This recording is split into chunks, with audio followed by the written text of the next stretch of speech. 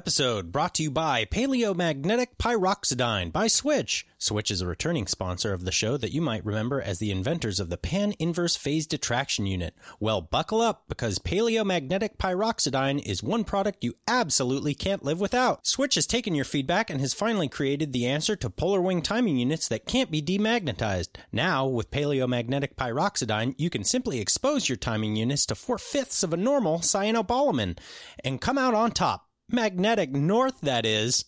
We kid. That's a little Cartonine joke for you. Paleomagnetic Pyroxidine, or PP for short, can even solve your most stubborn flip-on Signartini issues with surprising flatulence. Ion Zillwhoppers are Revo Scion Whippy Fling Bill Moffatized to whop all over your boot skillers. Just slap that PP around a bit, and all demagnetization errors will come full circle. Paleomagnetic Pyroxidine by Switch, for when you absolutely need to know exactly what's going on. Hello and welcome to Horror Movie Talk, an opinionated and accidentally funny horror movie review show. Your panel of expert hosts each week are Dr. Bryce Hansen, who holds a PhD in spookology, and Professor David Day, the foremost expert in scare no-nos. New theatrical releases always get priority, but we also review older horror movies, both good and horrible. Horrible. I'm David Day. Yeah, I'm Bryce Hansen. You guys, we got a great episode for you today. You need to stick around for the end of the show for some reasons, which I'll divulge right now. Ben Warrington is a fan from across the pond who has some podcast experience. He's got that super sexy English voice, and he's reading horror movie news for us. And he'll probably be back, barring some tragic accident that I would never wish on anyone. So, with that, you guys should check out our website at horrormovietalk.com. From there, you can find links to all of our social media, including Facebook, Twitter, LinkedIn, TikTok, YouTube, the Gram, Reddit. All of those and more you can find on our website. That's horrormovietalk.com. We post new episodes every single Wednesday. So subscribe and leave a rating on Apple Podcasts, because that really helps us out more than you know. Yeah, I mean, every time we get a new rating, even if you don't leave a review, it jumps us up in the charts. So we were completely off the charts, and then we got a review, and we're in the low 100s. We're back on top, baby!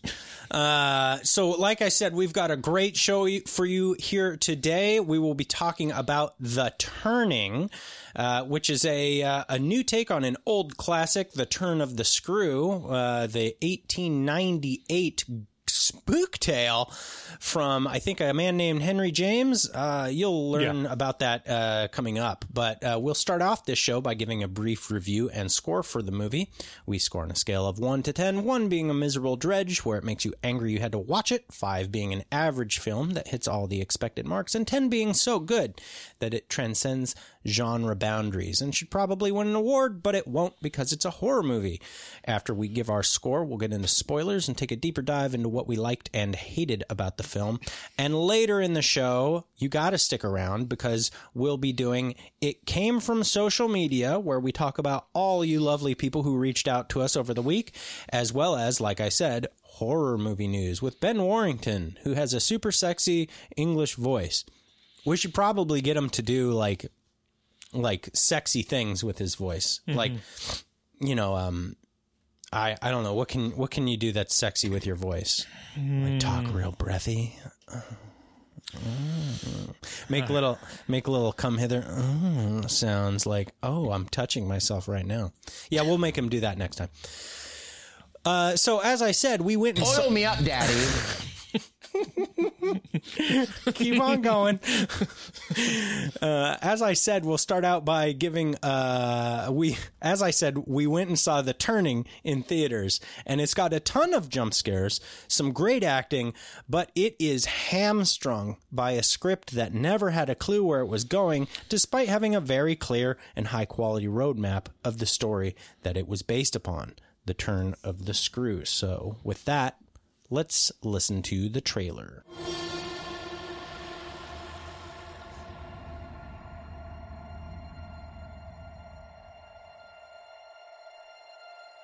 Have you ever been a nanny?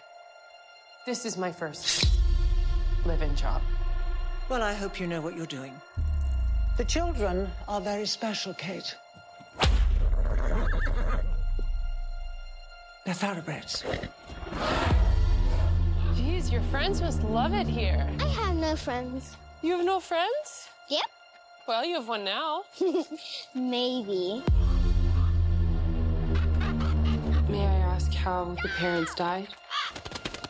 Well, Miles? Nothing should have to suffer. It's not that simple. I don't go in that part of the house. Why not? Don't wanna. Hello?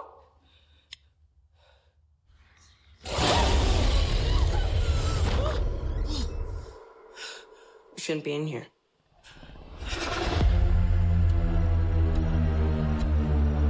What happened to your last nanny? Like I'd tell. You need to take charge here, Kate. I know what you're afraid of. Keeping the lights on won't keep you safe. Can you please stop? You're gonna leave me, aren't you? I'm not going anywhere. Promise, promise? Cross my heart and hope to die. Everyone dies, Miles. Did you see them? I don't want to play anymore. Hey! Why are you doing this? Stop now. We're not safe! Stop giving tales. Bad dreams?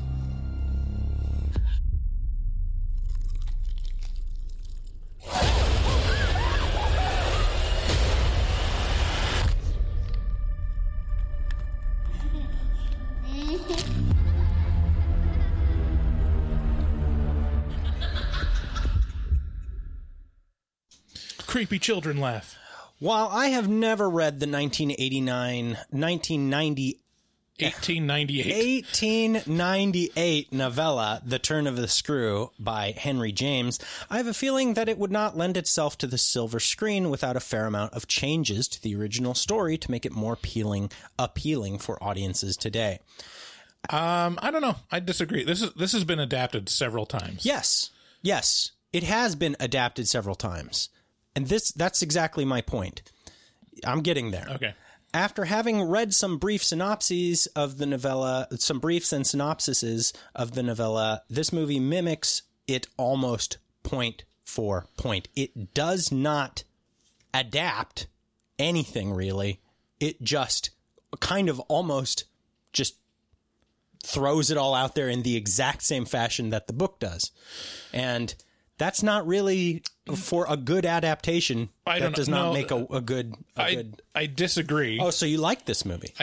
I don't like this movie. Oh, okay. But I disagree that it did the book justice.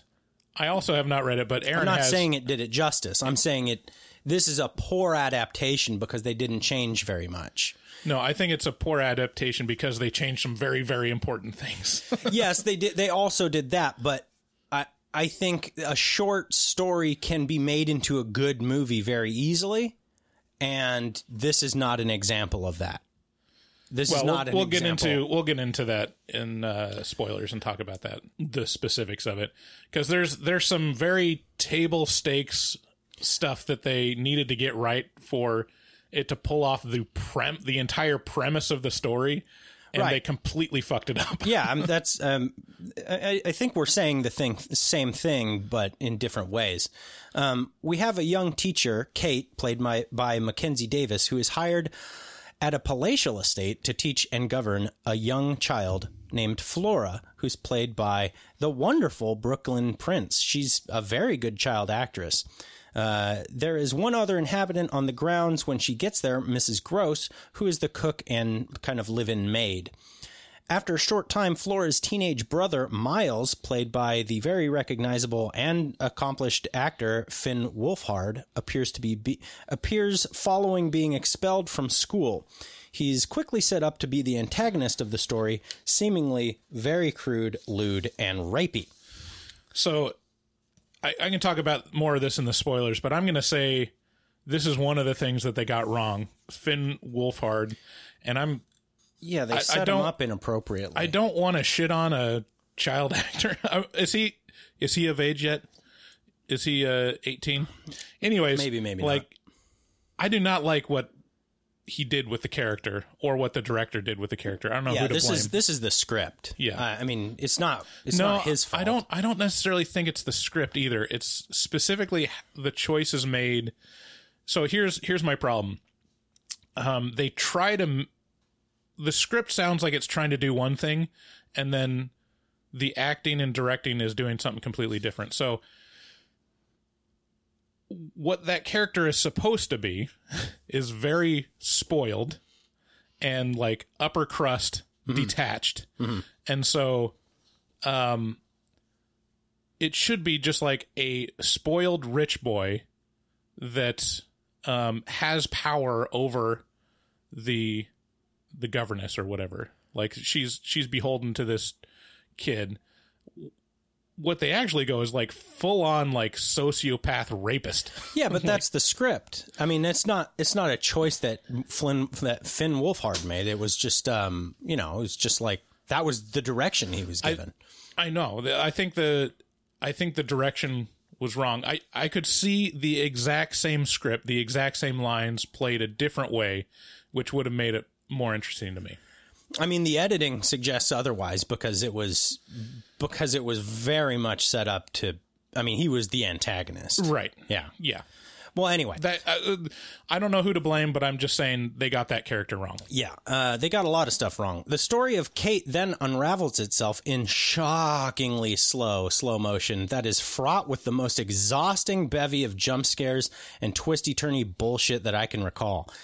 The ghost of the previous teacher is hanging around, and the ghost of her killer, Miles' friend, Quint, is also hanging around.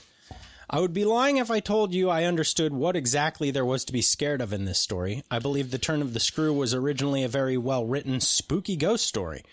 This movie is not adapted well to the big screen, probably because it didn't expand much on the original novella.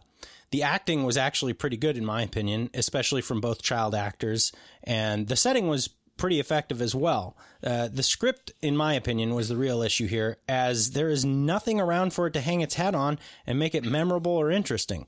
A better version of roughly this same story is found in 2018's The Little Stranger. The Little Stranger understood ambiguity and how to use it. Is the main character losing his mind, or is this place haunted?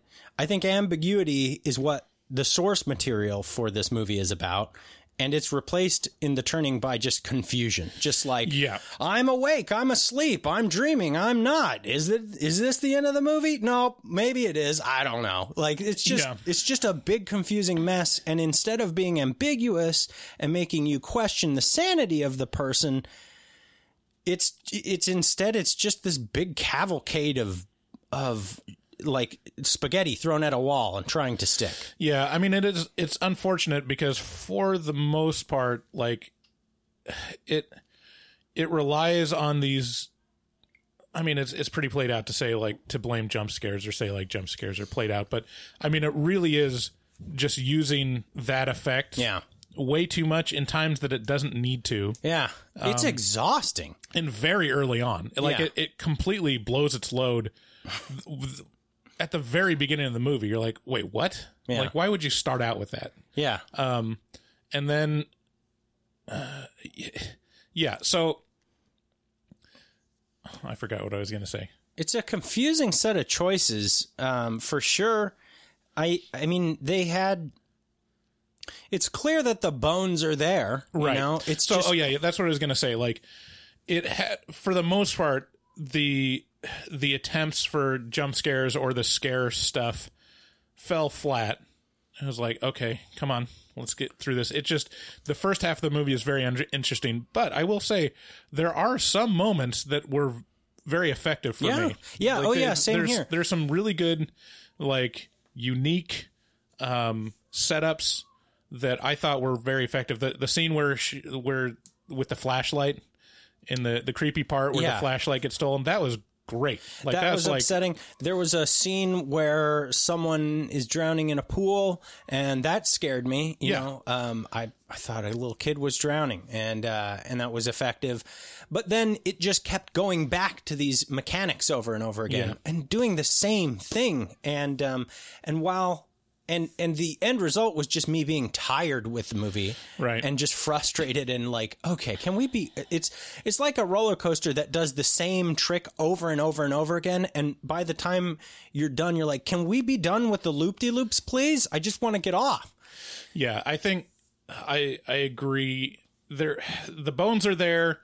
There are some good moments. Yeah, it's not terrible, but they completely fucked up. Yeah, what they're trying to do. Like, and you could tell at the end, because I was thinking, like, I know what the turn of the screw is trying to go for. It's very much about ambiguity and saying, is this happening or not? Yeah. And very early on in the movie, I feel like they completely establish this is actually happening. Right. These are ghosts. They're attacking this lady. Right. And then at the end, they're like, nope. But are they? Nope.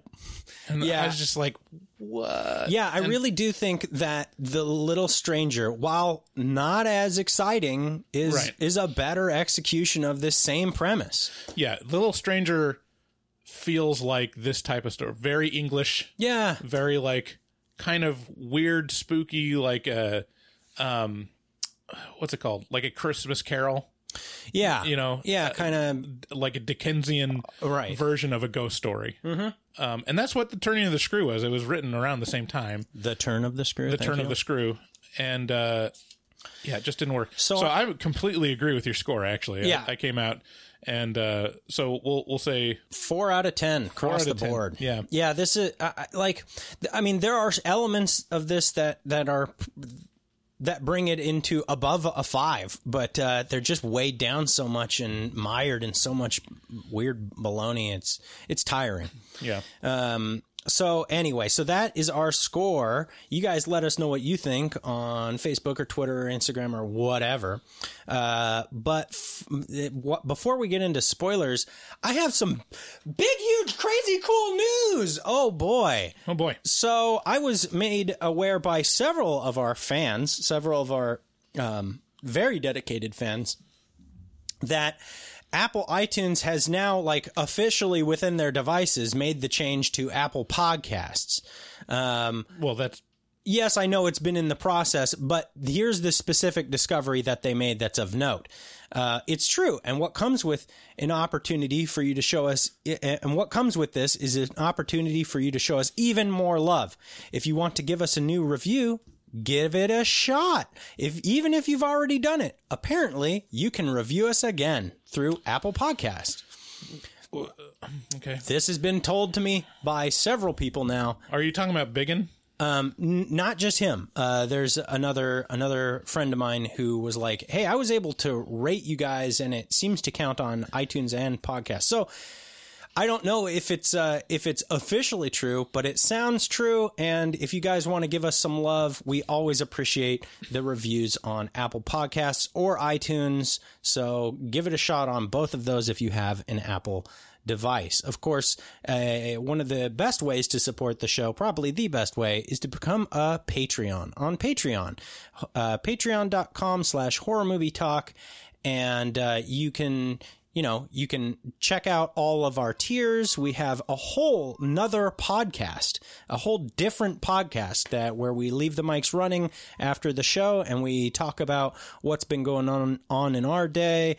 You know, there's some hot poop talk. There's all kinds of, good, pithy, substantive stuff over there. And we have a healthy backlog every single week since, I think, June or July. Yeah. So I mean, it's lots of good perks. Check out the tiers.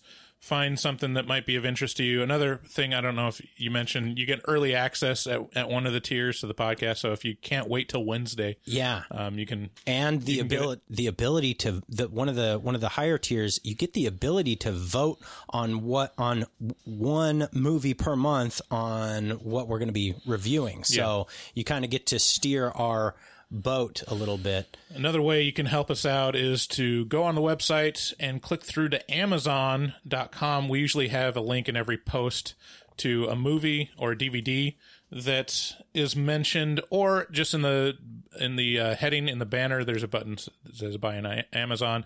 Anything you buy, like it could be kitty litter, it could be a new vacuum, could be renting a horror movie, we'll get a little taste of that. Yeah, check out our resident artist, who I'm redubbing him King Midas, because everything this guy touches turns to fucking gold. Dustin Goebel. He is a professional artist who fucks hard. He also takes commission for artwork from HMT fans. Make sure to check out his Instagram over at DGOEBEL00. That on Instagram, that's dgoebel00 on Instagram. And make your artistic dreams come true. Tell him HMT sent you. I'm going to say, like, one of the benefits of having unique artwork, not only is it just they're fantastic and funny. It's like easy to retweet. Like it really helps the social media. So our last episode on Crawl actually got the post on Twitter got retweeted by the Rasmussen brothers, who actually wrote the movie. Yeah. And Tara, I just forgot her name. Tara Westwood. Tara Westwood from The Grudge also liked and retweeted our article. I think it has a lot to do with the unique artwork, because they look awesome. Some of them are really funny. I love the one for Crawl. It has the gator in the background. Yeah, Champa Champa. Champa Champa. Yeah, Dustin has no problem getting people to retweet his art. He has our producer's namesake, our producer Brendan, his namesake Brendan Schaub retweeted one of Dustin's pieces of art very recently, and I think it gave him a big bump. So, yeah. No thanks to our producer Brendan, who is not related, but yeah. So follow him on the gram at DGOEBEL00. Yeah. And if you love his work and you're into supporting the arts, commission some artwork from him. Yeah, for sure. Also, we've got Shudder. Use code HMT at checkout to get a 30-day free trial. Yeah, that's kind of a service to our listeners. Let's see here. I started watching. I started watching Monster Squad last night. That's yeah? right. It's great. Yeah. It's crazy. Yeah. You gotta check it out. Anyway, so get on over to Shudder, use HMT at checkout, and get 30-day free trial, super fucking 7-day free trial. And with that, let's get into spoilers. Spoilers.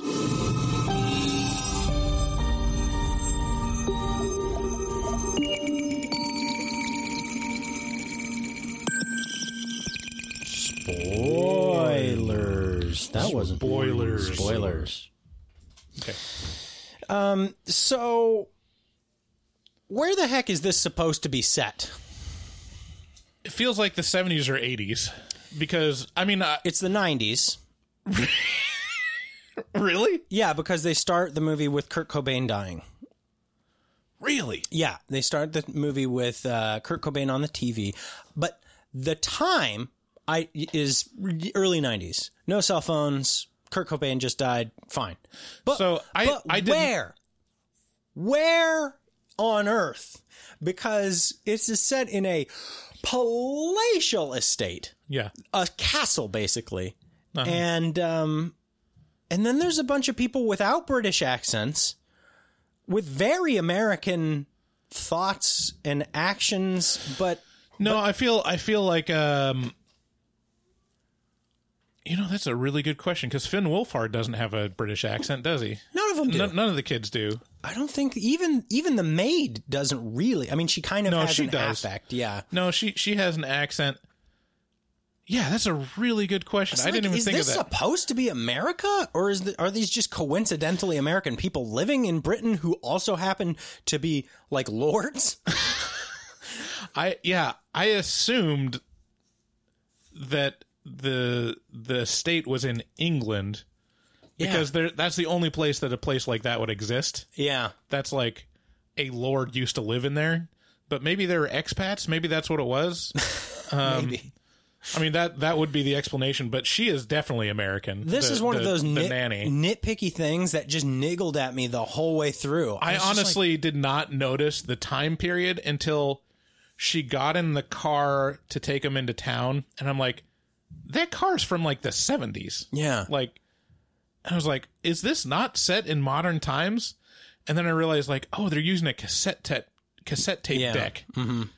Which also brings into question, like, if this was in the early 90s, were we still using cassette tapes? I was. I mean, yeah. I mean, it was. I guess so. There was a solid 5 to 10 year period between like 85 and 95 where they were both very much in use. Yeah, actually, now that I think of it, I used to listen to Adam Sandler albums on cassette tape. What the hell happened to you? Yeah.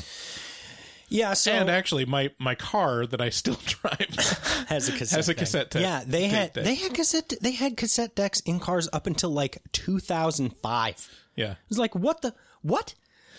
I know it's kind of funny because you can still find places that sell cassette tapes. Oh, they're coming back at a deep discount. Like they're coming back. Like all the big underground metal bands, they now offer vinyl and cassette.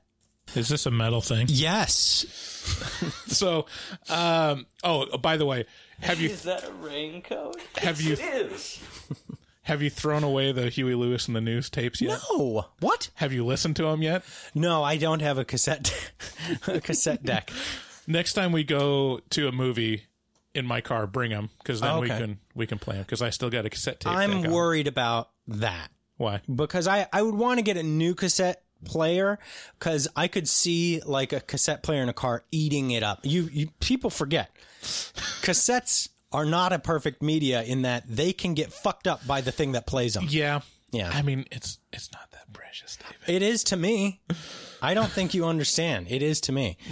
So yeah, don't know where this is exactly supposed to be, but the setup for Kate is it's revealed early on that she grew up without parents, and then she grew up without a solid family unit, I should say. She has her mom, but her mom's kind of fucking crazy. She's in a loony bin? Yeah. A wacky bin, if you will. And they let her just hang out in an empty pool, apparently. Yeah. It doesn't seem like a very good place to put your mom if they just let her wander around in an empty pool and do art and there's no one like supervising her. Well, maybe that, I mean, I don't know what loony bins, that is, I think, the PC term for it as well. Yeah. Loony bins, but I don't know what crazy house. Yeah. Whack job holes. Uh-huh. Yeah. Yeah. I don't know what those are like. Bonkers bin. Bonkers bin. Thank you. Right. Retard facilities. Retard pens. Anyways. Yeah, so she gets a call. Kate gets a call to be a governess, and on her way to the job, to this estate, she goes to see her mom at the loony bin, that place. And so we just get an establishment that her mom's nuts. Yeah. Then on her drive in, there's a Shining shot. Is there ever a horror movie that like do we have to drives, do it every time? Yeah, every time over the top. And I'm not sure whether to be offended that a movie of this caliber is either, I can't tell if they're like reaching for that level of greatness, like they're being like, I also aspire to be The Shining with The Turning, or if it's just a nod, if it's just like, hey, Stanley Kubrick, I see you, like, you're dead, but yo. Yeah, I don't know. Anyway. I honestly didn't notice it. She drives up to the house, and this house has big spooky, creepy house syndrome, hardcore. Yeah, I think that's a feature when they sell like a mansion in England. Comes with spooky house syndrome. Comes with a spooky east wing. Right. Like, yeah. So it comes with a wing of the house that you do not go into because it's only there to be spooky. Yes. Now, this is one of the things that I feel like they failed me on, because right at the start of the movie, you know, she gets to the house. It's palatial. It's huge. It's got a stable and it's got a maze and it's got wings, you know. Yeah. My house doesn't have wings. I know. It just has rooms. Yeah. And so when she gets there, she's being shown around the house by Flora, the little girl. I really can't say enough how much I enjoyed that little girl actress. She was perfect. Yeah, she was really good. But anyway, so she's being shown around and the little girl's like, oh, that's the East Wing. We don't go there. Instantly, my interest was piqued. I was like, the East Wing, huh? I hope that becomes a thing. And maybe it did. Maybe it didn't. But they didn't expand on it at all. It could have been like, ooh, the East Wing, you know, and then we could have had something solid to focus on. Right. So, I mean, they do this in like Beauty and the Beast too. Like, don't go in that way. Yeah. That's the blah, blah, blah. So here's the thing. I appreciated this movie until I didn't for this purpose was, they didn't go full spooky house syndrome early on. It was like, this is just an old estate. Yeah. And it's fancy and upper crust. And that in its own right can be kind of spooky. Yeah. Like it's very, very formal and off-putting. It's like, have you ever been in like your grandma's house that you know she puts plastic over the chairs? Yes. All the time. Mm-hmm. And like there's a baseline nervousness of like, I don't want to fuck up anything here. Yeah. And also I don't belong here. Like right. No one belongs here. Like that's a thing with like mansions that are you know, filled with antiques and stuff. But then they tack on this creepy East Wing, which is full on spooky house syndrome. Like for some reason, my favorite thing, this is the thing that stands out to me. There's one shot where she's going up to a door in the East Wing and there's a random creepy doll like nailed into the wall next to the door. Like, no, it's a complete non sequitur. Yeah. It's like there's just a creepy doll like it's the doorbell. Yeah. To the door. Did you notice that? I mean, there's plenty of that stuff to notice. You know, it's like mannequins, just fucking horrific looking mannequins placed all around. And see, all that makes sense. Like even like the East Wing where there's overgrowth coming into it. There's like roots and stuff growing into a creepy cellar, kind of storage areas. Yeah. Uh-huh. That all makes sense. Why was there a doll attached to the wall next to a door? It wasn't like on a shelf. It was literally just hanging in air like a doorbell. The first rule of the East Wing is we don't talk about the East Wing, Bryce. Were you asking questions about dolls taped to walls? I don't think so. It's just like, it's like they had the set decorators like, just make it spooky. And like, I don't know, put a doll on the wall. I can't believe that Bryce prefers Van Patten's card to mine. Yeah, they didn't do much with the East Wing. They had so many chances to expand on cool themes like this. Another one was Flora doesn't leave the property. This little girl is like fanatically devoted to not leaving the house or the property. And like there was a point where I was like, oh, maybe the girl's a ghost. Like maybe she's not real and she's just part of... Nope. I think the reasoning is there, but they'd never explicitly say it. And I kind of wish they would, because it talks about how both their parents died in a car crash right outside of the gates. Yes. And so that's... It explains like why. You kind of understand, like, that's why she's scared, because she's scared that she's going to die But if she you could have done the Others thing with it, you know? Remember the Others with Nicole Kidman? You could have done something like that. I'm just saying there's a lot of chances like the East Wing, like Flora being fanatically devoted to not leaving the property. Right. That they just kind of let it flop around on the floor and stuff. Anyway, then this house is just full, whether or not it's the East Wing, it is full of spooky ghost shit and mannequins, like sewing machines that start on their own and then never do that again. It's just, then there's a room filled with mannequins, and one of the mannequins has a bunch of needles stuck in its breasts. And that's shocking and weird, but we don't. Miles did that. Miles is just a psychopath. He's got a tacky sense of taste. He likes those needles and titties. Those sharp titties. And then there's just a bunch of ghosty shit that happens. That's what it gets wrong. With a haunted house movie or like a haunting movie, a really important part of it is the buildup. Yeah. So it's questioning, am I seeing what I think I'm seeing? Or did something just happen, or was that explained? Right. I don't think there was any fake outs, like, ever in the... there was a couple where it's like, oh, it's Finn Wolfhard. Right. Like, it's the kid. It's Miles. But one of the very first things they do is, what's her name? What's the nanny's name? Kate. Kate closes a window and sees a spooky ghost in the reflection, like, behind the window immediately. Yeah. It's like, okay, so that was the ghost of the previous of the teacher who's right before. So it's not even. It's all literal. They don't start out with like a creaky door or like an object that moves somewhere. I fully expected she moves that creepy ass mannequin from her room into the sewing room. Like, what most horror movies would do is like you just move the mannequin somewhere, maybe not back to her room, but like turn it somewhere around where she didn't put it. Right. Oh yeah, the other thing. That is another one that's like way too much, is that she turns the head of the mannequin and then it shows the shot after she leaves. As she walks out, the head turns back. It whips back to look at her.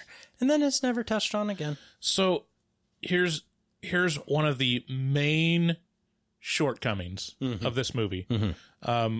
There's two for me. One was, I forget his name, Finn Wolfhard's character. Miles. Yeah. One is the character of Miles.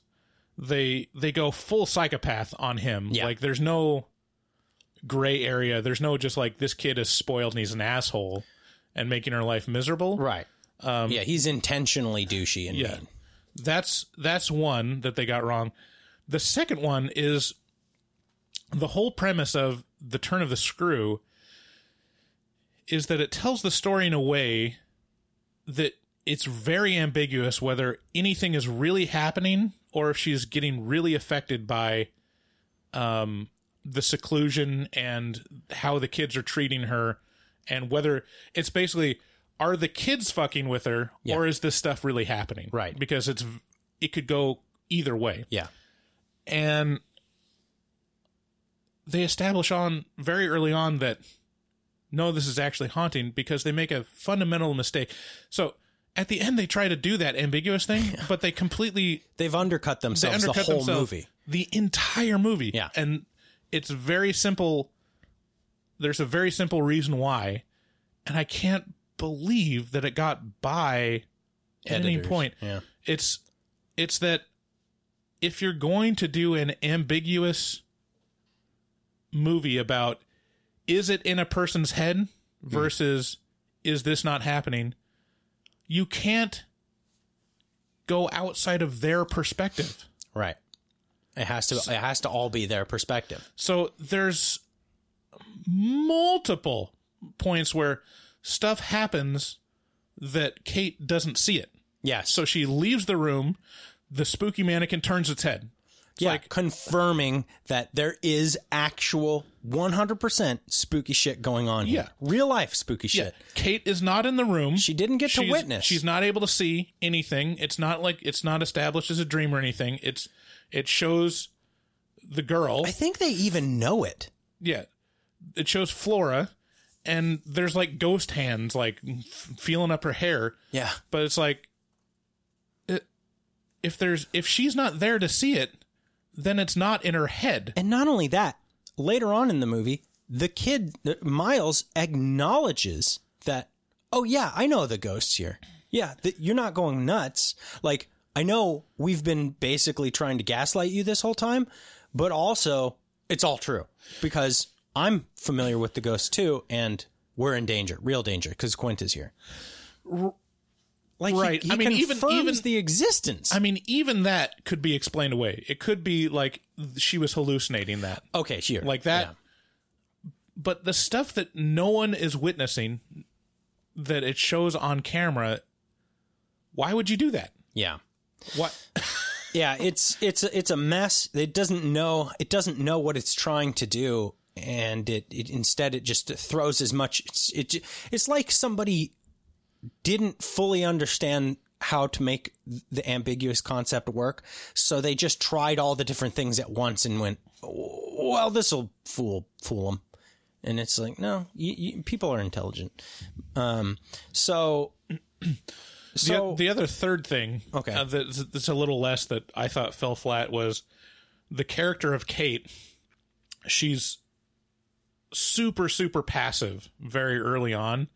Like, they don't establish her as an authority figure. They don't establish her as an authority figure, but they don't establish her as weak either. Right. Like, because I think she was like a school teacher before, and she came. So it's like, she's kind of older, like she's older 20s. She's not like straight out of school, it feels like. Yeah. And she had a job teaching kids. Like, the way they set it up, it feels like she should be able to handle a classroom or be able to handle kids and discipline and stuff. But when it comes to very, very blatant, like, disrespect by the kids, she does not. She just takes it. Yeah, because it is a little bit of. I mean, I kind of get a little bit of that, which is, this is a weird scenario, like in every way and shape and form, which is like, she has Mrs. Gross there, who's the only other adult, and Mrs. Gross is like, you don't fucking get it, do you? Like, these kids are king. Like, right. So yeah, and it would be effective if they played that against each other. If like, we have power over you, and they kind of do it a little bit. Yeah. But before those moments that they establish that. Yeah, you're right. Miles does some stuff that's just like, what? There's no adult on Earth that would not address that. Yeah. That wouldn't say like, that's inappropriate. Yeah. We don't do that. So like, he shows up next to her bed, like touching her face at touching night her face as she's sleeping. And like, if you were any adult and a preteen to teenager came in your room and touched your face, like, you would sit up and you say like, Miles, this is inappropriate. This is my space. You need to respect that. I've almost leveled my 3-year-old like 4 times for much less. like if you wake me up in the middle of the night, it's hell to the no, to the no, no, no, hell no, no, to the no, no, hell to the no, no. Yeah, if you wake me up in the middle of the night, there's a good chance you're going to get clocked just because of the way I'm wired, not necessarily anything like that. But yeah, my 3-year-old has done much less and come very close to a severe whooping. And if some fucking teenager did that, buddy, you're getting devastated, son. I'm coming at you out of that bed. Anyway. Yeah, so I mean that was the last thing that wasn't established. Like, they didn't really figure out, like, they didn't establish what they wanted to do with these characters. I don't know what the power dynamics were, and it kind of shifts around. I don't know. It's weird. I don't know how much of this I need to skip. We've already gone kind of blown past a lot of stuff. Basically, at the start of the movie, there's just 3 people in the house: Mrs. Gross, the little girl Flora, and Kate. And then and it's established that Miles doesn't live here. Well, he's at boarding school. Yeah, he's at boarding school. Well, he shows up in the middle of the night in a very creepy way, and he acts very creepy towards Kate. And then it establishes him as like this, like, he got kicked out of boarding school for being extremely violent with another child. So now there's reason to be scared of him. And then he proceeds to act like a rapist throughout the whole movie. That's not an exaggeration. He's just constantly like, I fucking love your tattoo. I want to fuck it with my everything. And she's like, what? He doesn't say those words exactly, but I'm paraphrasing. Yeah. And then he does weird stuff. Like you've seen it in the trailer. If you've seen the trailer, he stomps on a koi that's being eaten by a crow outside of their koi pond. And he says, nothing should suffer. Like, yeah, I mean, see, that's a good example of how you could go two ways, because that line and that scene makes sense. Like, you would do that if that was your koi fish. Yeah. But the way it's played is he's got like the full on Stanley Kubrick eyes.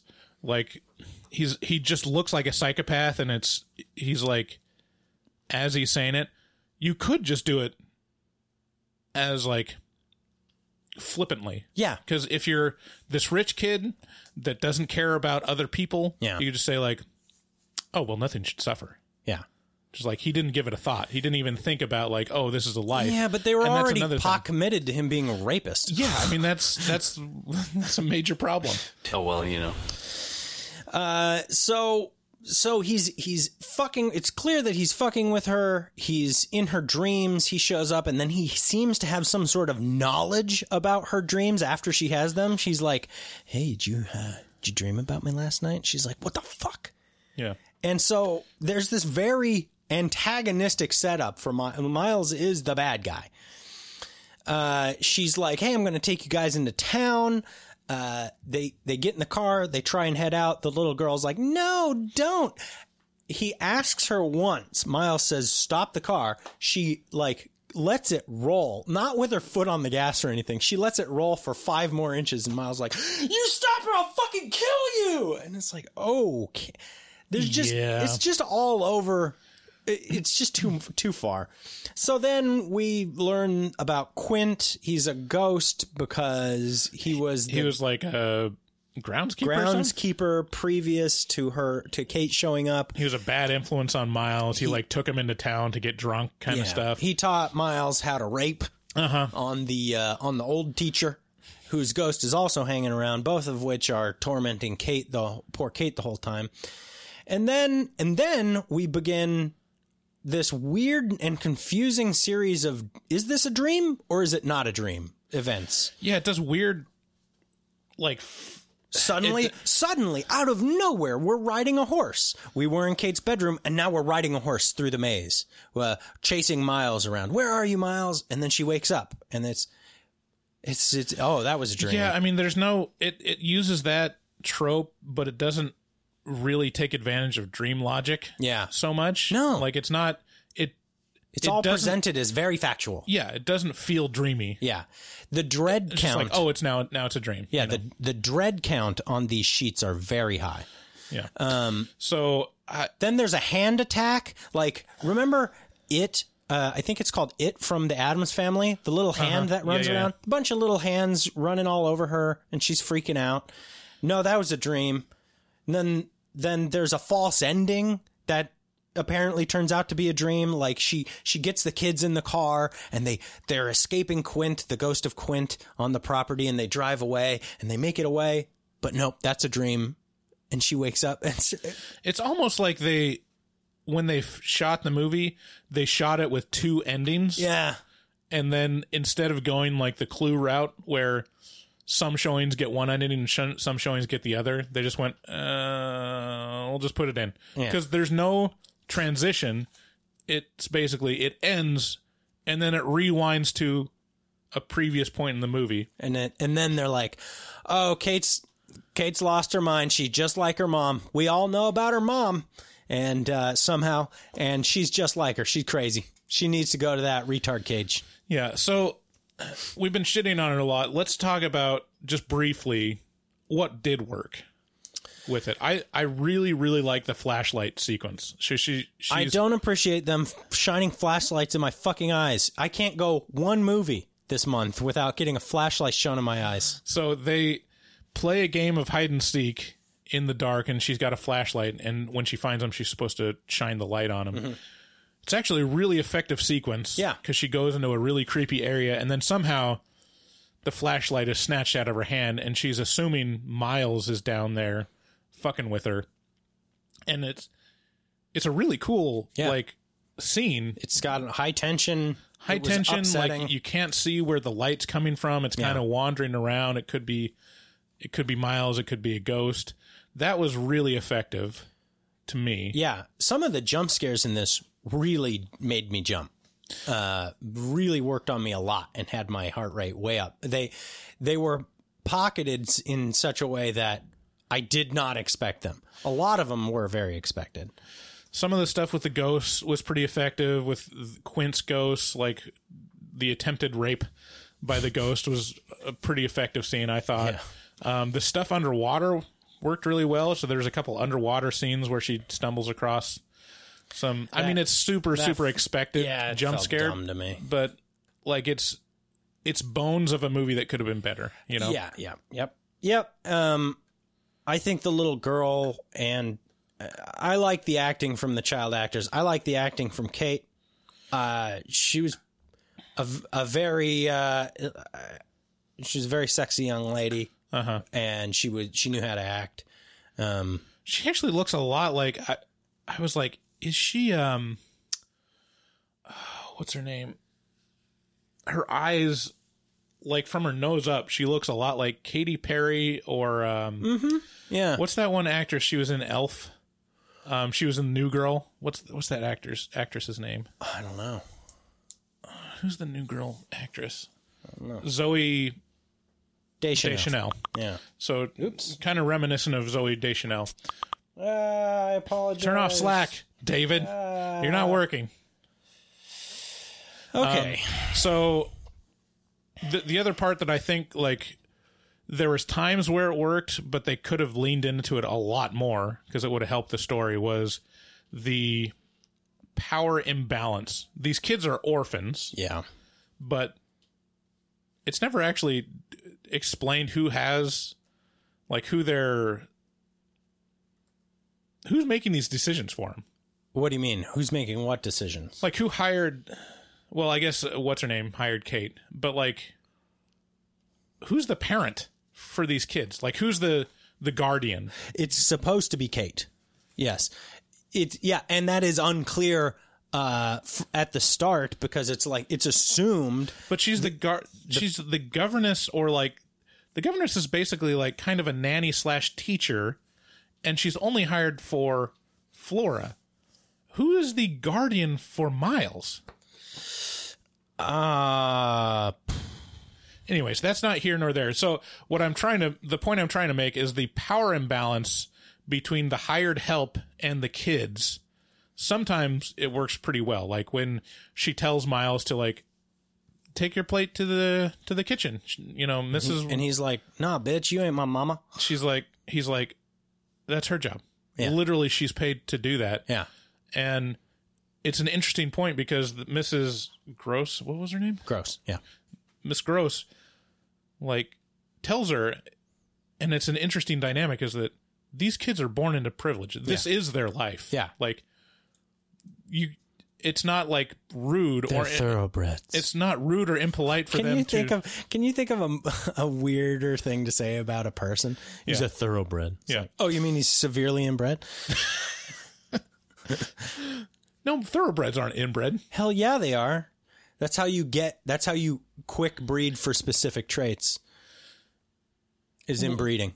Well, no, that's thoroughbred. Like is for like racehorses, right? Like you wouldn't want to fuck up a racehorse. Like you would take account of what their heritage is. Yeah, but to get there, you're selecting traits and then remating. If you're a horse expert, let us know. Richard Dawkins, how inbred. I know you're listening. We've had several conversations, so you just set us straight on this. Is Bryce right or am I right? Yeah, so let us know if thoroughbred horses or thoroughbred racing horses or dogs are inbred. Yeah. Thoroughbred dogs is another thing. No, it is not. It's the same process to get there. Well, thoroughbred dogs are for appearances, and thoroughbred horses are for performance. No, there's all kinds of hounds that are very specifically bred for not just appearances, but for specific tasks.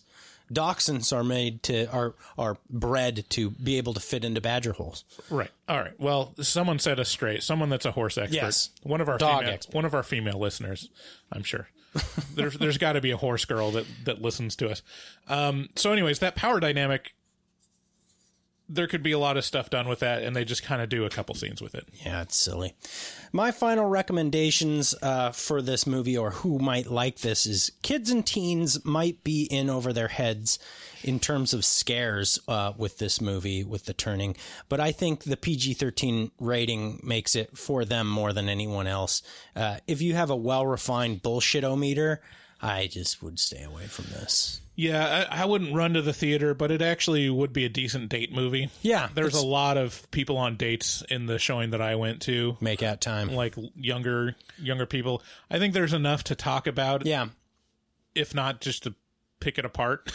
Yeah, and it might pique someone's interest in the actual good story upon which it is based, in which case that would be a win for literature and society overall.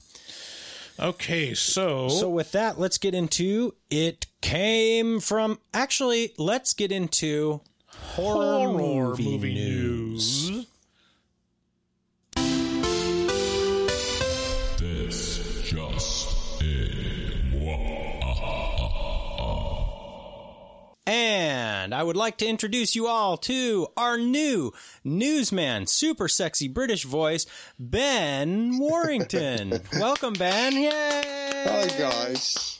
Thank you so much for the lovely intro. Yeah, would you like to tell us a little bit about yourself? Maybe your horror experience?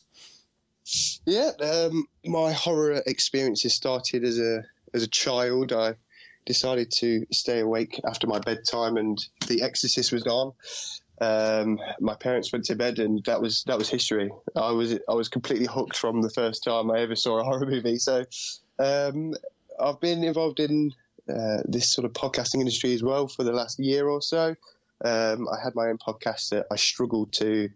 I had massive technical difficulties, so I sort of moved on, and now I'm joining up with you guys so that I can still get that juicy gossip every week. That juicy, sexy podcast gossip going on. What were your technical difficulties? It was mainly sound. I remember me and my friend were both crammed around the tiniest coffee table with a laptop that hung over the edges, and we had to rotate the table 360 degrees every time we wanted to speak. So it didn't go very well. Yeah, but we got there. Well, you sound great right now. Are you speaking into like a headset? No, I'm just on some earphones. So good. If it sounds good now, that's fantastic. Yeah, that's great. Perfect. Yeah. Well, from your, but I think those are qualified beginnings. Starting off as a little kid watching The Exorcist. My CV seems to be pretty stacked with with horror. Well, nice. So let's hear what you got for us for horror movie news. Oh, yes. So let's get underway with a nice little birthday congratulations to Matthew Lillard from Scream, if you remember. I saw it on my Twitter feed, and it just took me away because I watched the film last week as well. You know, when he goes, "It really hurts, man," at the end when he's been... and I'm thinking, do you know what? Someone needs to get that guy a beer. He was also in Eight-Legged Freaks, wasn't he? Was he in that, or was that someone else? You're thinking of... No. Yeah. No, that's David Arquette. Yeah, David Arquette. That's right. Okay, never mind. Who's now a professional wrestler. Of course he is. Yeah. Is he? Wow. Okay, so massive congratulations to him. News from a guy called Tom Six, that you may have heard of, as he's created a very nice movie franchise called The Human Centipede. Oh, I'm only familiar with Tom 1 through 5. Yes, he was the unlucky sixth child, and he has a new film coming out this year called The Onania Club. That's a trailer for you guys to definitely go and check out. We'll include it in the post. Yeah. Yeah. There's a few that I've got to recommend. This one, if you are, I would watch it in solitary, and I would make sure that you're close to running water as well, because you're going to need to shower after watching this trailer. Oh, really? Can you give us a taste of why? Like, what's so disturbing about it? The premise of the movie is a bunch of women who get sexually aroused by misfortune and death and destruction. And the opening scene of the trailer is a group of middle-aged women, sort of your sort of Sex and the City ladies, you know, the ladies who want everything, and they're all sat in this front room masturbating to footage of 9/11. Jesus. Well, that's the sort of that's the taste of what we've got. Well, Ben, right I've got questions already. First of all, like, what's shocking? What's sounds like a Monday to me. I was going to say, I've just pitched that to my girlfriend now, and she's not up for it, but that's fine. So yeah, that's not into watching the movie or masturbating to 9/11. I'm not clear. Oh, well, I'd rather not. Say. Okay, all right. Yeah, me too. Yeah, that's something to keep between you and your internet service provider, isn't it? So that's coming out. It's meant to be this year, but he's having troubles distributing. Shock. So, but the guy's made so much money for IFC Midnight because of the first 3 Human Centipedes. I can't see it not getting the go-ahead for this year. It has finished post-production. Everything's complete. He's literally just waiting for the green light now to distribute. And I don't know if it's going to do a festival run this year or something, but look out for it, guys. And what's the name of it? The Onania Club. So that's Onania. Onania Club. Onania. Okay. Huh. Yeah, I think that is the Latin word for masturbation as well. Which I was going to say. But anyway, onanism is. Of course. There we go. He's a very clever man, Tom Six. I don't know if you've seen his Twitter. It's him smoking cigar. Look very sophisticated all the time. Well, he makes movies about stitching people's asses to faces. It makes sense. Yeah. The guy has a sophisticated sense of humor. He's subtle. It's subtle. Cool. So next on my list, we have The Organ Donor, which I have been trying to follow ever since I heard about it. I don't know if you guys are aware of it, but the new Saw movie coming this year. Have you guys heard about it? Yeah, I think Chris Rock is doing it. Is that right? Yes. Chris Rock's writing it with Samuel L. Jackson as a character as well. He plays Chris Rock's dad, who is a detective. Having read all the things I can get my hands on, it seems that this is going to be a reboot with an alternative. Is it like Is it like a black remake of it? Yeah, it's one of those spoof movies. No, it's he's completely. Apparently Chris Rock loved the premise, had some ideas of his own, went to Lionsgate and spoke to those guys and said, "Look, I've got this." They absolutely loved it. He has said that there is going to be a little bit of humour in there as well. He said that the other Saw movies lacked that breaking of the fourth wall that he thought that it needed to make it an effective horror movie. So it's going to be really interesting to see. The funny thing as well is they've got a release date of the end of May, and that's because they don't want to go against Halloween Kills in October. Oh, yeah. So they're going to bring it out earlier. So look forward to that. There should be some trailers dropping soon, and I'm sure we can put them on the website as soon as we get wind of it. But yeah, it's going to be that's going to be what I'm excited about. That's probably a good call. At first when you said they didn't want to release against Halloween, I thought, well, that's kind of no balls. But then I kind of thought, well, while the Saw is like a staple horror franchise at this point, I really don't think it stands a chance against bringing back a big classic, especially after the success of that the first Halloween 2018 or whatever it was. Yeah, it tore it up going against. I mean, there's one the following year as well. I can't remember the last one of the trilogy that they're bringing out, but any horror film going against that is asking to flop. So yeah. I think it's a clever idea from Lionsgate and Twisted Pictures, but we've got to wait and see, haven't we? Yes, exactly. So next on the agenda, it is TV. So I am going off topic a tiny bit, but as soon as I saw it, I thought I have to tell these guys about it. Sorry, I was just checking something before we go on to the next thing. Like, I just because Chris Rock did. He produced Death at a Funeral. Was that right? The remake? Was there like a British version of that? There was a British version that came out. I think it was in the 80s or 90s, and it was very British humour as well. Yeah.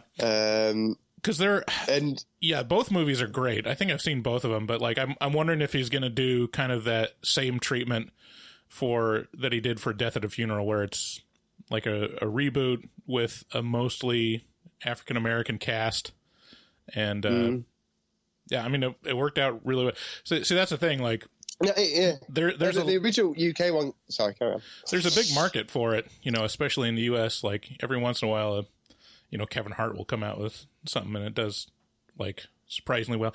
It's like there's such a demand for it that people will go see Tyler Perry movies. Yeah. So I'm glad that Chris Rock is at the helm. Yeah, and now with Jordan Peele really blew the doors open for that kind of thing. Just like definitely.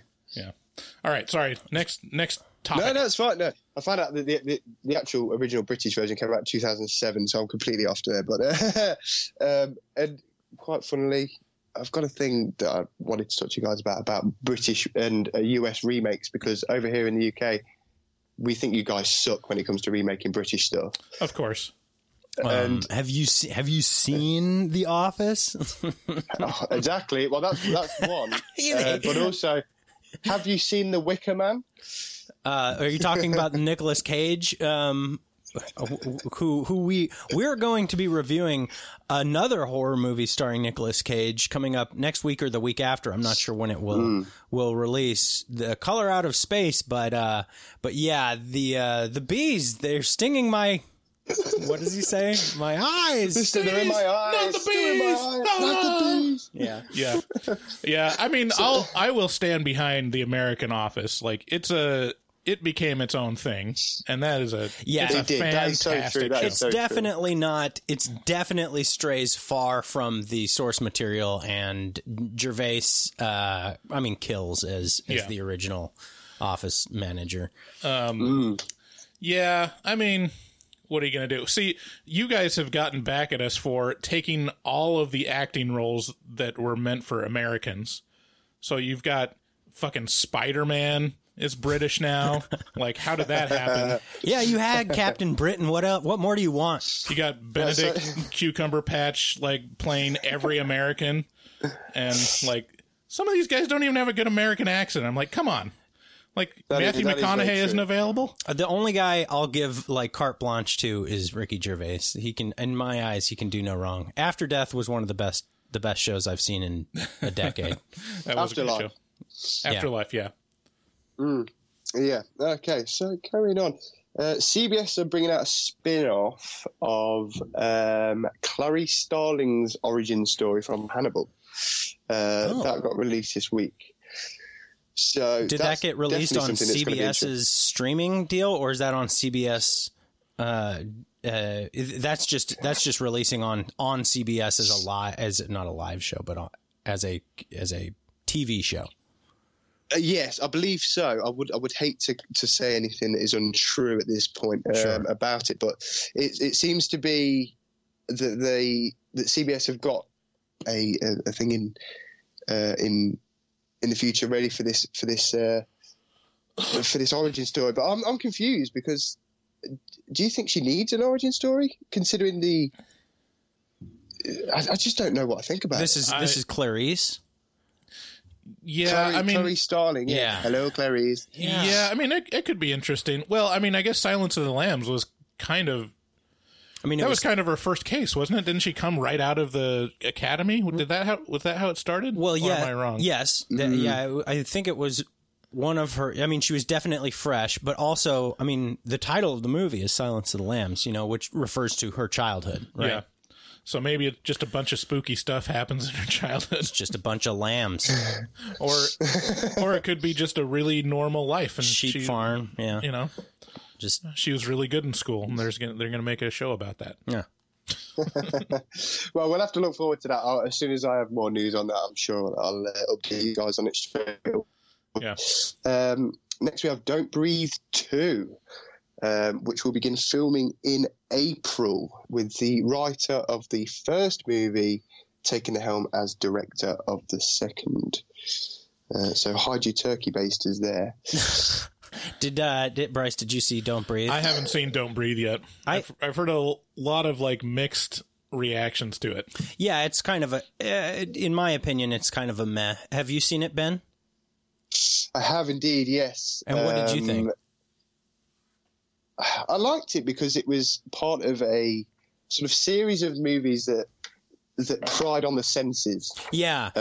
Yeah, it was. And I like that concept. I love it. Yeah, and it was in terms of that, it was, I think, maybe the first that was dealing with, or at least the first released. It may not have been the first announced or worked on, but I think it was the first release that was like heavy on the be quiet or don't be seen or whatever it is. Yeah, because you've got A Quiet Place, you've got Hush, you've got obviously this one as well, where it's a Bird Box as well with Sight. Yeah.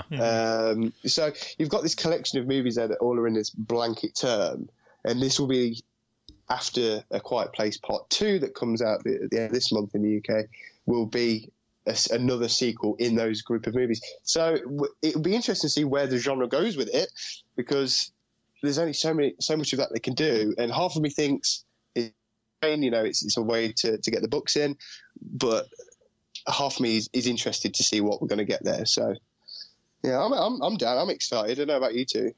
Yeah, I'll be excited to see where it goes. It has potential. Can't wait till they come out with a don't taste movie. You can only eat bland food, or else the monster will get you. Well, that was some of the original Saws. I think had some of that that going on. It's also Tom Six's next movie after the Ononia Club as well. So next we have 1031. Which is executively produced by Eli Roth. He said that it's a slasher movie that's going to compete with Halloween. So, oh wow, he's coming. His arms are swinging straight away. He's going full Conor McGregor on this one. There is a director at the helm for this one as well. Her name is Gigi Guerrero. She directed a film called Culture Shock, and then she also did the second season of the Purge TV show on Amazon Prime. So she's got a pretty good CV, I'd say. Resume. Uh-huh. I thought you said TV. CV. The other day I was just watching Inglourious Bastards, and I had forgotten that Eli Roth was in that. He was the Bear Jew. Yeah, I think he was the Bear Jew. Yeah. Do you know who originally was cast to be the Bear Jew? No, who? Adam Sandler. No way. Uh-huh. Wow. Yeah. That would have been great too. I know. It would have been awesome. What would be hilarious is as he goes to hit him on the head with the baseball bat, just goes, just tap it in. Give it a little tap, tap, tap. Give it a little tap, tap, tap. As his head just So, yeah, I mean, again, pretty. There's not a lot to go on at the minute. We're just, sort of pissing in the wind at the minute to try and find out what's going on. But there has been some names. There has been some dropping of Eli Roth. So we'll see where that goes. Any of you two fans of Slipknot? Yes. Big fan. I was just listening. I was just listening last night. They have a metal thing. Yes. I was just listening last night. They had a new. I think it's a new single. I sent it to my brother, and he said, "Are you reading my mind?" I was listening to this song at the exact same time. I'll try and find it while you're doing your story on Slipknot. Currently they're touring in the UK, and a few of my friends went to go see them. One of them got a broken nose in the process, which was nice. But him, do you know Corey Taylor, the lead singer, and yes. Tom Zavine, who designs the masks for them? Yeah, they've both gotten together and they have written a screenplay for a horror movie, and they're looking for production this year. Oh, damn. So that's going to be interesting. If I had money that I could go and splash on a movie that was written by people, then I would definitely be splashing money on this. Yeah, no kidding. I mean, what goes on in that brain of those two people as well? Yeah, I was thinking about them yesterday as I was listening to it. It wasn't a new song. My apologies. I found it. It's just on a single called All Out Life, I should say. And I was thinking about them. They've been around for 25 years, pretty much unchanged. I mean, Joey Jordison, the drummer, had to resign due to, I think, a neurological disorder.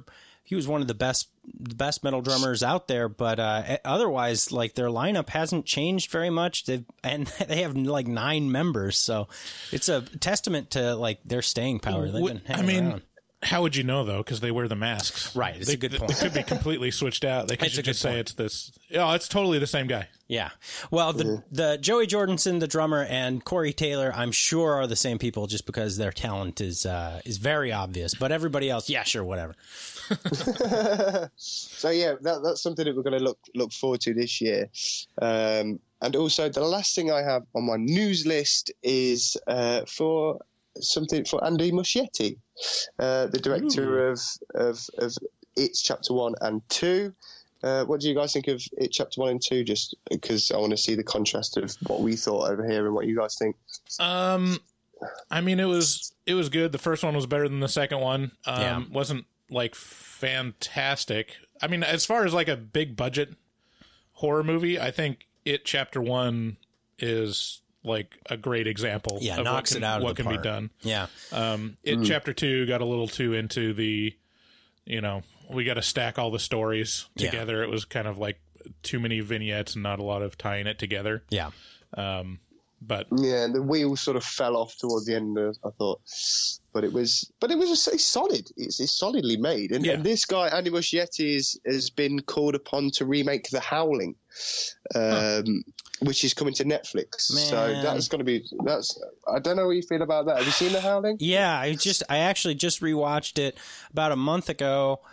I paid money to rewatch it, and I was not let down. This is not a movie that needs to be remade. I mean, just the puppetry is, you're not going to outdo it. You're just going to replace it with a bunch of CGI, and if they do puppetry, great. But if they don't, man, they got a hill to climb. That's one of the best, like one of the best examples of like solid, practical effects. And not only that, but like turning one of the Universal monsters into something that's actually horrifying. Right. Yeah, definitely. So I don't know. I don't know why that's a big challenge to make that better. Remember when Universal was trying to make the Universal Monsters movie universe? Yeah, with the Tom Cruise mummy. Uh-huh. Yeah. Oh my God. Mission Impossible mummy. Yeah. Exactly that. Oh, I mean, I hate to see where they're going to go with the rest of that Universal, but I think they're done with it. I think that cinematic universe is aborted. Stake through the heart on that one. Yeah, I just hope someone got a good telling off in an office somewhere where, the interns come in and say, "Hey, I've got a great idea. Let's remake the Mummy." And then they've dragged him back in after the sales figures have come in and they've gone, "You're going to have to pack your desk, mate, because this is..." Yeah, no kidding. Apparently, no one's been clamoring for a Mummy movie. Yeah. Like, this is a shock to all of us. I can just watch a Brendan Fraser Mummy over and over again. Yeah. That's good enough for me. Whatever happened to Brendan Fraser as well? I mean...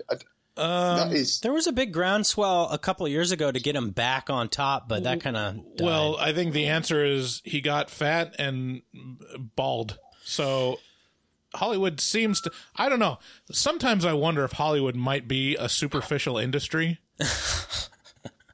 Because it seems like there's not a lot of older women or, like, unattractive people. Yeah. Think about the least attractive person that's a regular Hollywood actor. Steve Buscemi.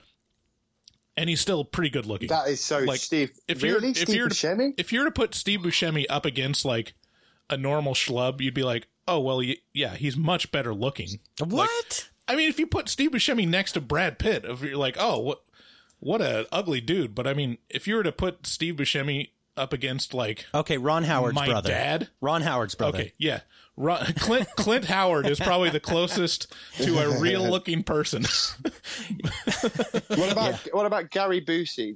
Put Gary Busey. I mean, older Gary Busey. Yeah, you got something there. Yeah, definitely. But Yeah, but Busey, young Busey he was not a bad looking dude, especially pre a motorcycle accident. Yeah, I mean, I'd fuck him. Yes, I might have to double team. So some trailers. So I've got to move on so quickly from saying that. So some trailers that I've come across this week. Sticking with the werewolf theme, there is a trailer for Hunter's Moon, which is a new one from Lionsgate. Don't know if you guys have seen it. No, I haven't heard of it. Interesting. No, I'll send it over to you guys after this, and you can have a look and probably tweet something out, and we can put it down. But yeah, it looks interesting. It might be, it's something that's already been done, obviously, as we just spoke about Howling like 2 minutes ago. But it's a new werewolf flick, and there's some stuff going on. So I'll send that over to you. And The Boy 2. Oh, The Boy 2. Our pal Brahms. Have you seen The Boy 1? I haven't seen The Boy 1, but we should probably watch it before The Boy 2 comes out. That'll be a relatively good big release. I don't know this year. Anything about this. It will get theatrical, yeah, definitely. Yeah. I don't know anything about it. Oh, just watch The Boy. What I think it's on Netflix. I'm unsure, but just watch The Boy and tell me what you think about just the trailer for The Boy 2, because there's going to be some things going on in your head that I want to listen to. Cool. All right. A new one. Oh, I have seen Blood that. Quantum. Yeah, I have seen that. That's the one Brahms with the doll. Yeah, with and he's kind of like a little ventriloquist doll, or like a doll, kind of. Mm-hmm. Yeah? Okay. Yeah. I have seen that one. Yeah, it's pretty good. Yeah. I don't want to obviously spoilers, so I wouldn't say anything about the actual movie, but they take the premise of The Boy 2, and it seems like they've gone completely different with it. Okay. And Nice. I don't know how it's going to work out, but it's one of those things where it looks like a money train again, but I can't say anything that I've not seen yet. So the next one, Blood Quantum.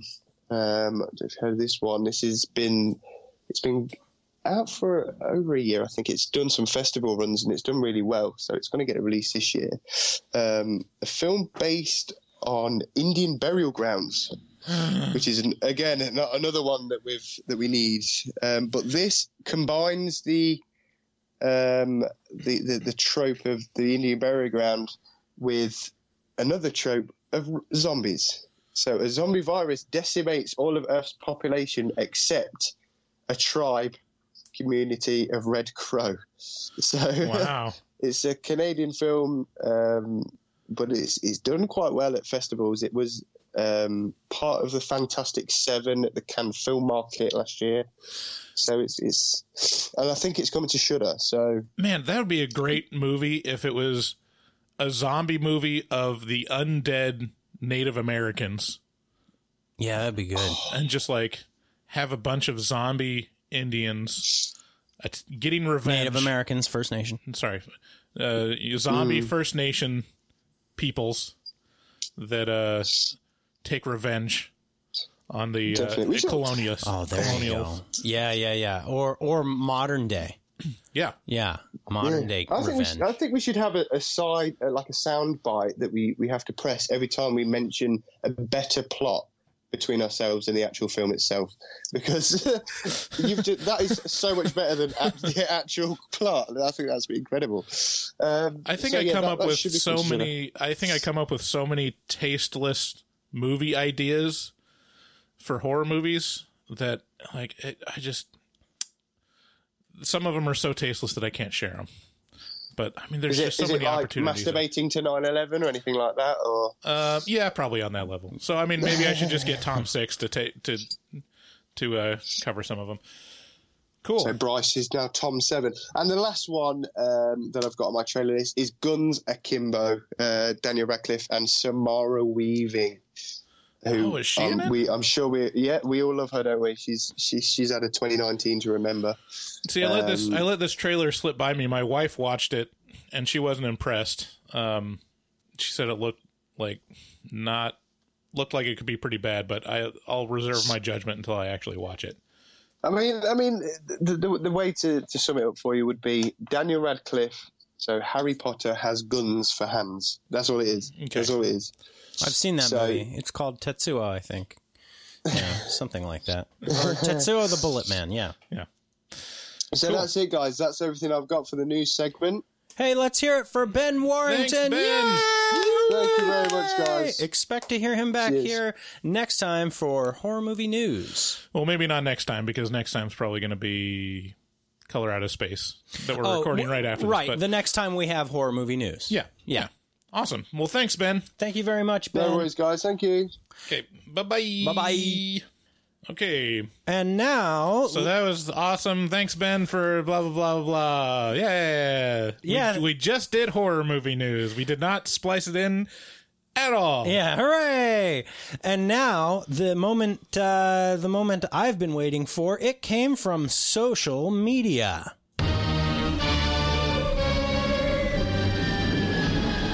Yes, it came from social media. To fill the world with terror, to bring you unforgettable suspense.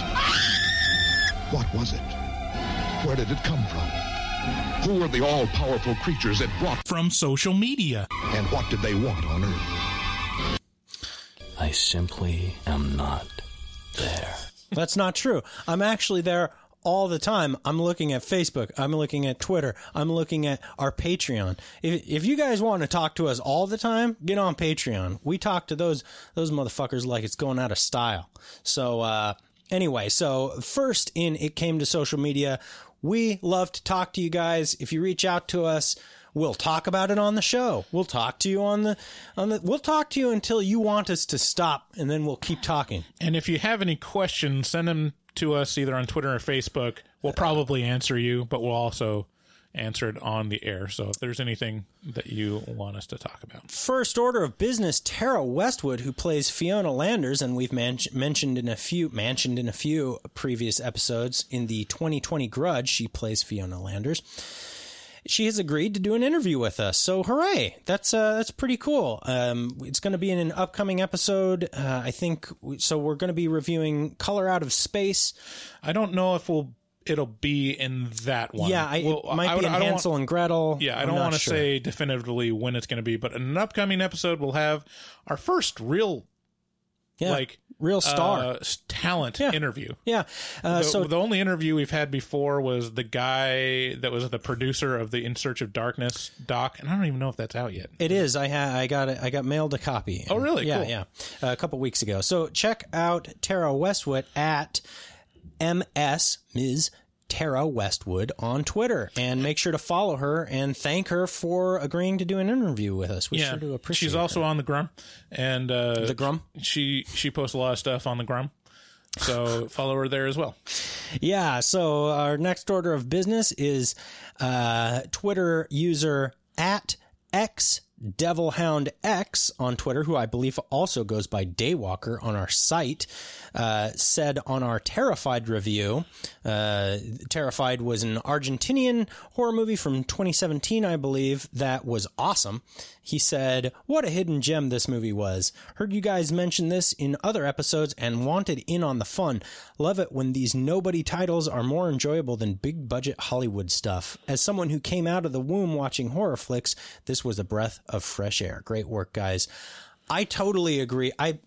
Anytime this is one of the favorite movies that we've reviewed for David. Yeah, this is one of these ones where I just went into it kind of just didn't care. You know, I was like, whatever. And then was so surprised at how impressive it was just in terms of what it set out to do, which is just scare the fucking pants off you. Also, this surprisingly one of the most successful posts on our website. Yeah. Gets like the most traffic. Yeah, by a good amount. Yeah, it's interesting. I think it attracts a lot of Spanish speaking or international traffic to our site. Mm-hmm. Anyway, so thank you, XDevilHoundX on Twitter, for reaching out to us. We sure do appreciate, just talking to you.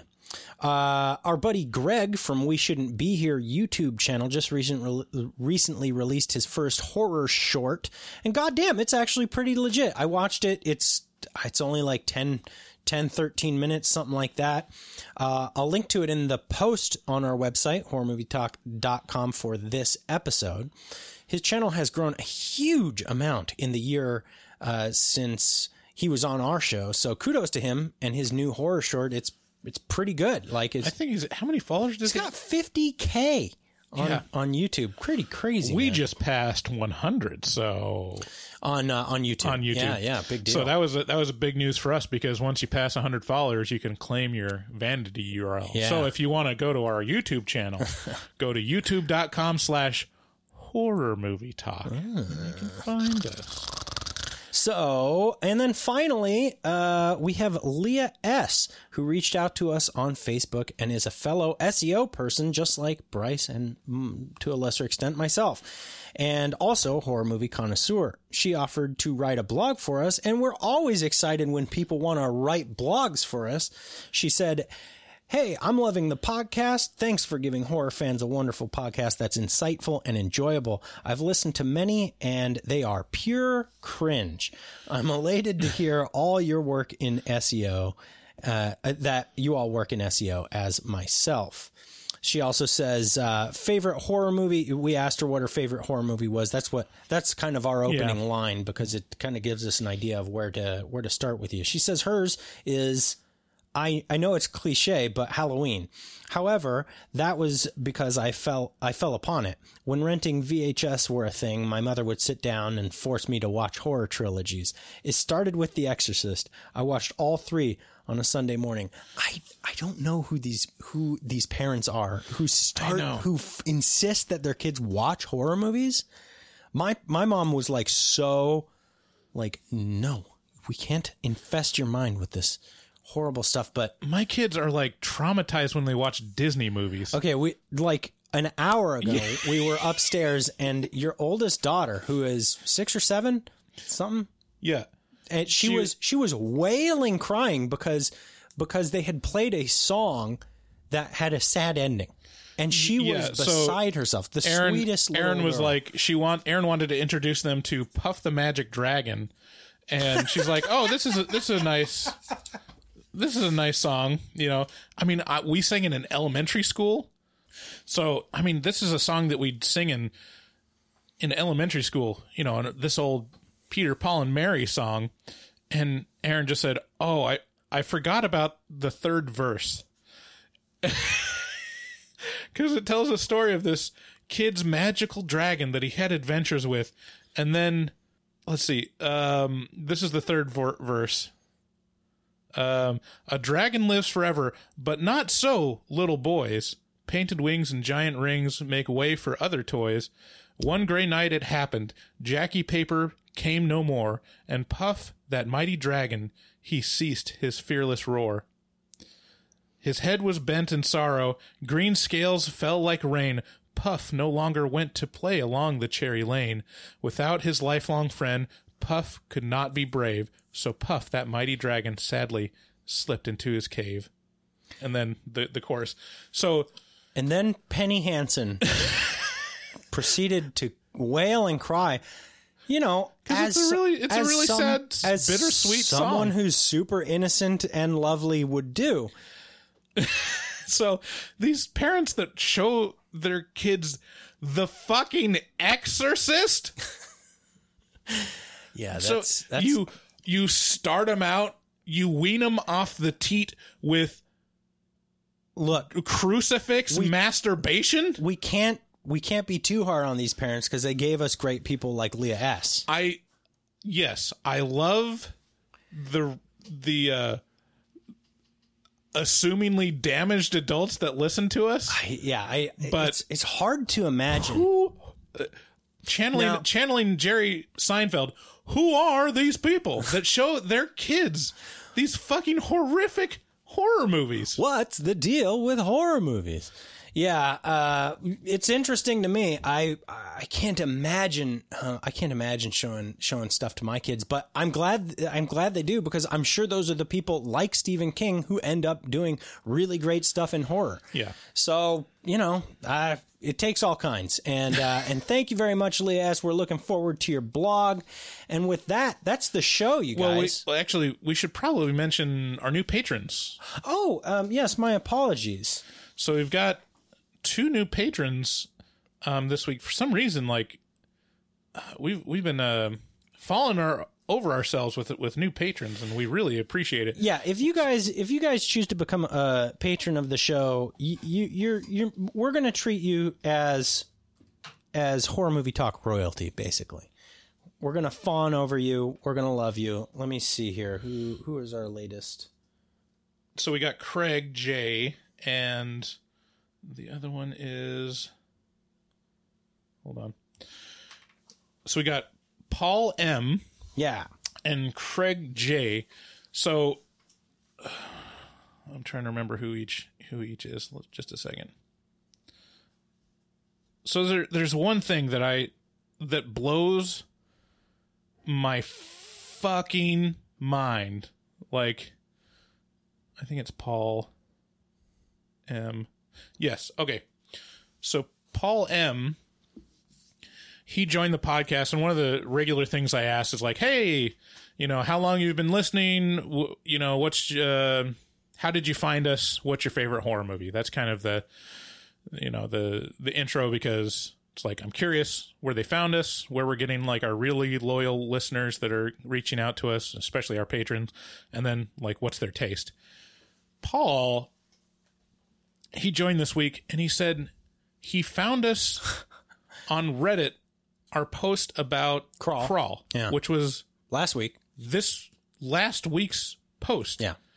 He joined Patreon the week he found us. He listened to one episode, and he's like, oh yeah, I'll support these guys. Yeah. We really appreciate that very much, Paul. Blows my... I mean, I don't know.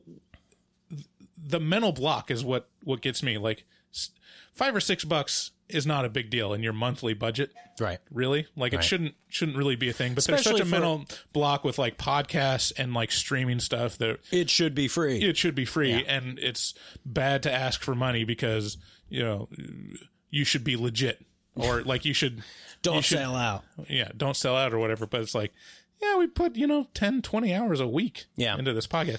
So anyways, Paul, thank you so much for supporting not just us, but podcasts in general. He's patron for several podcasts, and he really likes our stuff and likes the casual format of the show. Yeah, and then Craig had a lot of really great suggestions for us to watch. I'm not much of an Italian horror movie. I just haven't watched many. I'm working my way through a few right now, but he had a lot of that is his taste, and he's from across the pond. He's from over in the somewhere in the British Isles. I'm not going to disclose. I think his.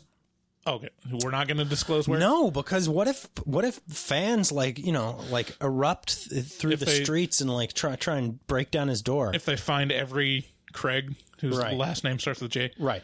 Well, I'll say he's from, at least his profile says he's from Edinburgh, Scotland. God damn it! Which is fantastic place. I've visited there before. They have like one of the coolest castles. My brother said the same thing. He's Edinburgh like, if Castle you're going to go someplace, so you got to check out Edinburgh.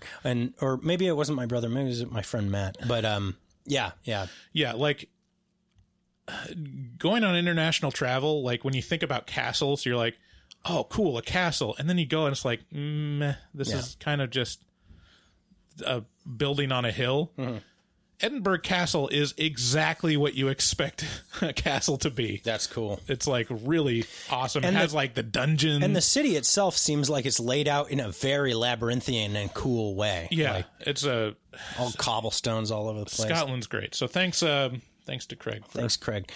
All right. And with that, that's the end of the show. Make sure you guys share this with a friend. Share it on your social media feed, and that increases our reach quite a bit, and we always appreciate it. I will always personally seek you out, like your stuff, and we just appreciate anytime you share the podcast with friends, family, or just your social media. Also, if you can rate us on Apple Podcasts or iTunes, that goes a long way in helping the show. We're climbing the charts. Yeah, we are doing better than a lot of our competition. And I'm going to say again, our goal is to get to 200, like pretty quick. Like 200 ratings. Yeah, March or April would be nice to get 200. So keep those streaming in. If you haven't and you have an Apple Podcast device, please like take 2 minutes and leave us a rating. Yeah, and if you'd like to support the show, make sure you head on over to our website, horrormovietalk.com, click through the green button that says buy stuff on Amazon,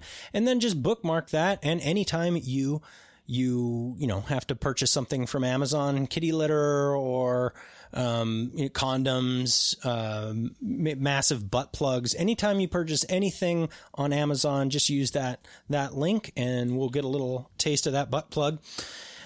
Special thanks to Ben Warrington. Thank you very much, Ben, for hopping on board and reading our news, and also, of course, our new and existing Patreon members. We love you guys. And with that, we'll see you next week. We love you very much. Bye-bye. Bye.